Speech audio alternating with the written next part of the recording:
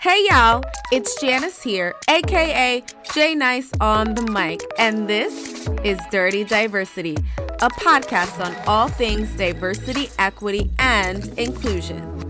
This podcast is called Dirty Diversity because in this day and age, diversity has become sort of a dirty or bad word that causes a lot of knee-jerk and negative reactions.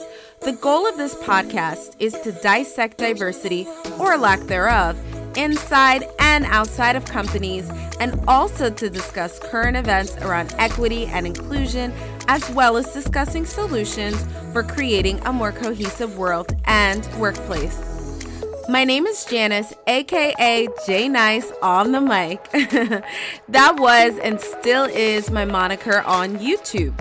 Some of you may know I started a YouTube channel almost 10 years ago to discuss topics around race and Black identity, and it seemed to really resonate with my audience. I'm also a TEDx speaker, a professor, a diversity and inclusion consultant, and a writer with a PhD in organizational psychology. Welcome to Dirty Diversity, and thank you so much for joining me. I'm so happy to have you here with me.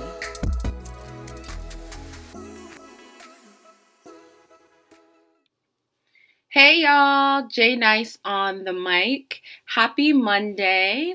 I hope you all are having a wonderful or had a wonderful weekend. We are almost at the end of June. June has been a long month. We started with protests and we're ending with still some demonstrations and protests going on.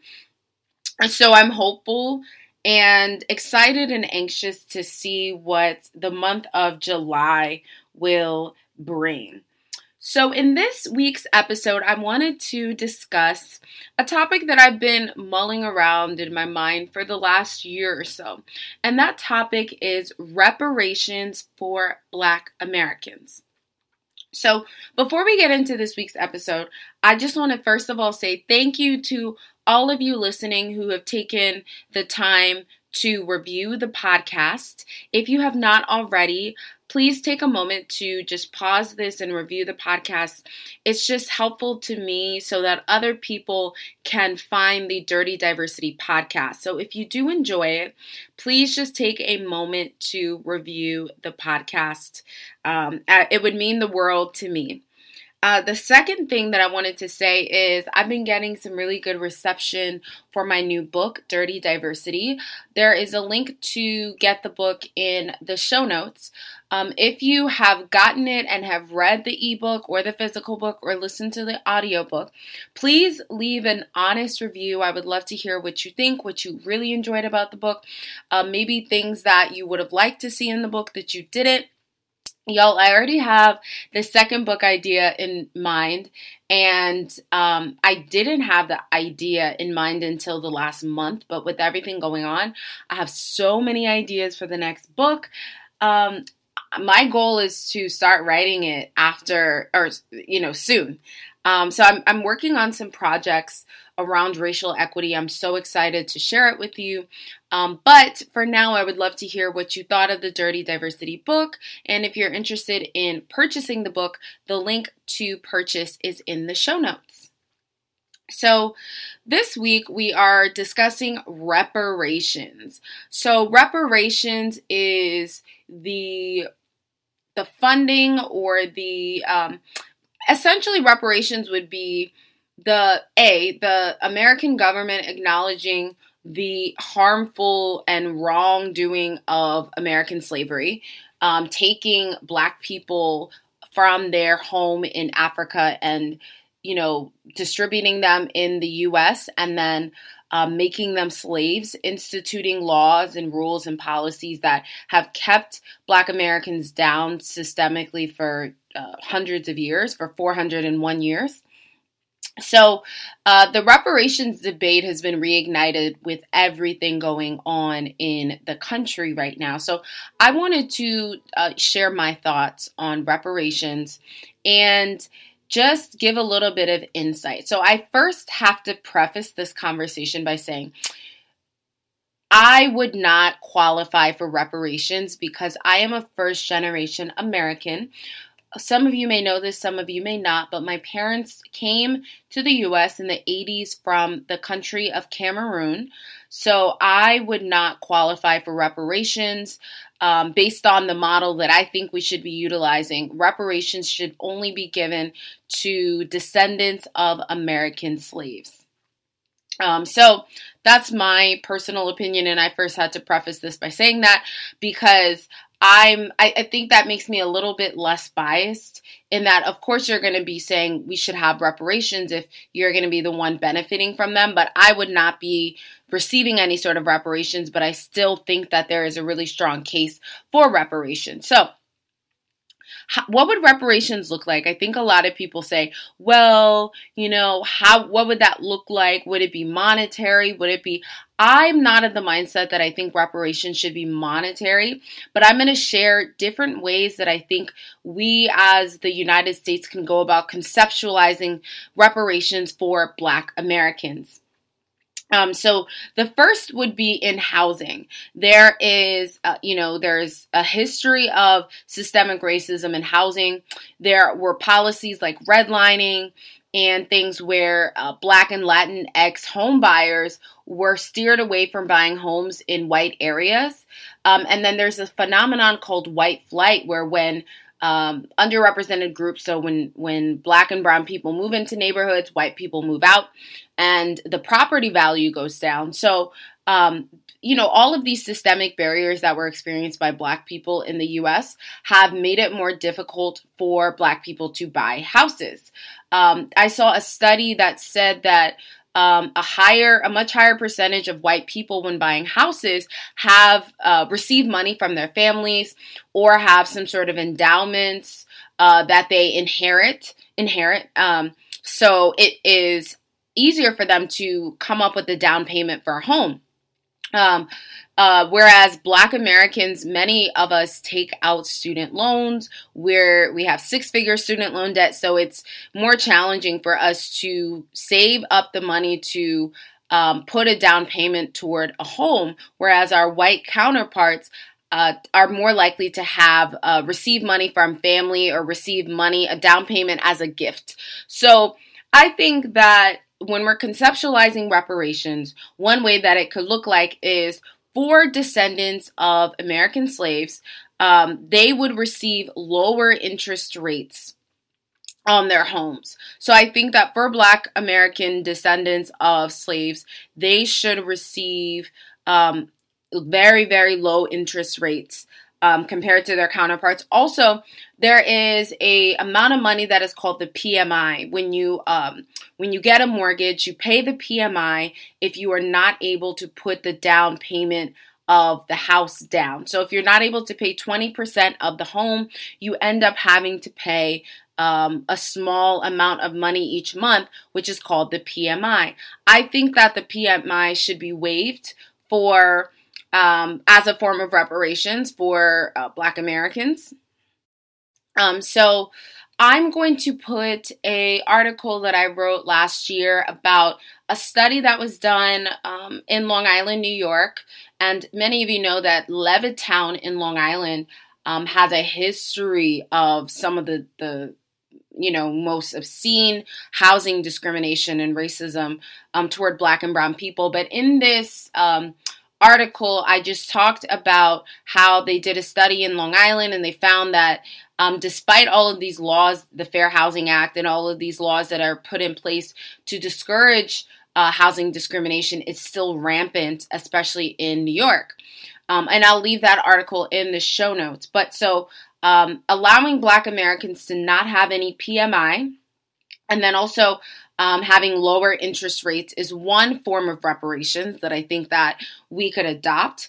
A second form of reparations, and I'm a huge fan of this, and one of the reasons why I was such a huge supporter of Bernie Sanders is the idea of student loan debt being forgiven and the idea of free college education. So I think that Black Americans should receive free undergraduate education because having to take out student loans is disadvantages a person in many ways. If you have six-figure student loan debt, you end up, it's harder for you to save up for things like a house. And a house is one of the primary ways that people build wealth.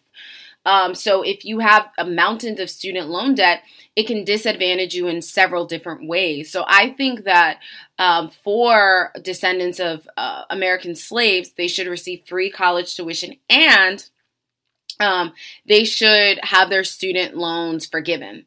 And, I may be biased in saying this because I have student loan debt. I have a lot of student loan debt because I have my PhD. So I have, a considerable amount of student loan debt. But I say that, for Black American descendants of slaves, their student loan debt should be forgiven. And they should get free college education as a form of reparations. I also think it's important to examine the workplace, because a huge place where systemic racism is pervasive in our lives is in organizations and in workplaces. So I think that there are already systems in place to try to create more equity. One of those systems being affirmative action. I think that affirmative action policies should be mandated because when affirmative action is implemented correctly, the research indicates that it was an effective way to increase diverse representation. So I think that affirmative action should be implemented in more organizations. And it's important to note that affirmative action isn't a quota. Quotas are currently illegal. You can't say, we're going to get this number of Black people or this number of Asians. That is illegal. But I think that having an affirmative action policy will allow organizations to be more focused at increasing diverse representation. So I think that is one of the things that should be implemented into the workplace.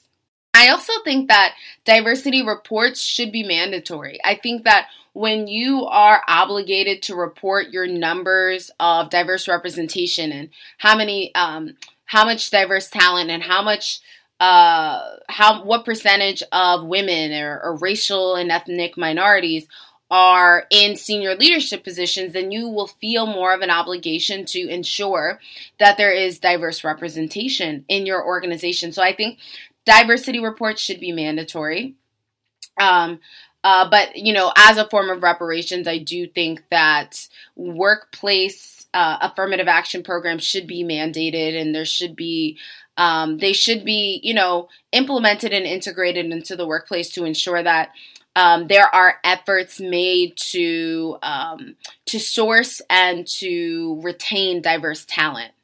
So in thinking of for business owners and entrepreneurs, I think that if you are a descendant of American slaves, you should get lower interest rates. You should be able to borrow money for a much lower interest rate, regardless of your credit score. For a lot of Black and brown people, there's research that indicates that Black and brown people, and particularly entrepreneurs and business owners, have a more challenging time securing funding. So I think that when it comes to loans and taking out loans to help your business, and then just loans in general, we should receive lower rates. Aside from us getting free undergraduate tuition, I think that when we take out student loans for grad school, the interest rate should be as low as possible for descendants of American slaves. I think that it's really important to make loans and funding accessible for Black business owners, and I think that reparations should come in the form of lower interest rates and less stringent policies when it comes to taking loans out and getting money to help support your business. So I think that, I haven't quite figured out what reparations would look like in our healthcare system. And, it's difficult to conceptualize what it would look like, but there's, y'all know I'm a researcher, so I'm always talking about research, but there's lots of studies that show, there are gross disparities in our healthcare system. One book I would encourage you to read that is very heavy, but it will, really open your eyes to just a large part of the reason why there's a mistrust of there's many Black people that have a mistrust of healthcare and doctors in general. The book is called Medical Apartheid. But so I haven't really conceptualized what reparations would look like in our healthcare system. I might have to do a little bit more research, but I think that if you look in every system and structure within the United States, there are racial disparities. So reparations should not come, in my opinion, should not come in the form of just giving people money, because giving people money doesn't fix those systemic issues. It's a short-term fix. And also, it's like, where would the money come from? It would be my question. And I know that there's a school in, I believe Georgetown did this, where they were thinking of a way to give reparations. And I think the way that they had it set up, or they were thinking of having it set up, is having a portion of each student's tuition go towards supporting students who were descendants of slaves. And I don't know how exactly that worked out, but I'll try to find an article and put it in the show notes. But I think that there's definitely ways I think reparations, I'm happy that the conversation is back on the table. I definitely think that, we were promised our 40 acres and a mule, and that never happened. So reparations definitely need to happen. And I don't think that should come in the form of money.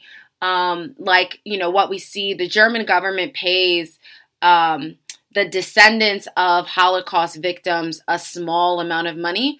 And I think that works for the German government, but I think for the United States, it should come in the form of policies and procedures that will have reverberating impacts for Black people and our descendants. So that is my spiel for today. And so, as I stated last week, every week I'm going to do like a Black excellence highlight of a prominent figure in the Black community that I would love to just talk about a little bit. So for this week's Black excellence spotlight, I wanted to talk about Gloria Jean Watkins, better known as Bell Hooks. So who is Bell Hooks? She is an American writer. The focus of her writing is on gender, race, and class. She was born in 1952 in Kentucky, and Bell Hooks is her pseudonym. And it's interesting because if you've seen Bell Hooks written, you'll notice that she does not capitalize the first letters in her name. So Bell, the B in Bell is lowercase and the H in Hooks is lowercase.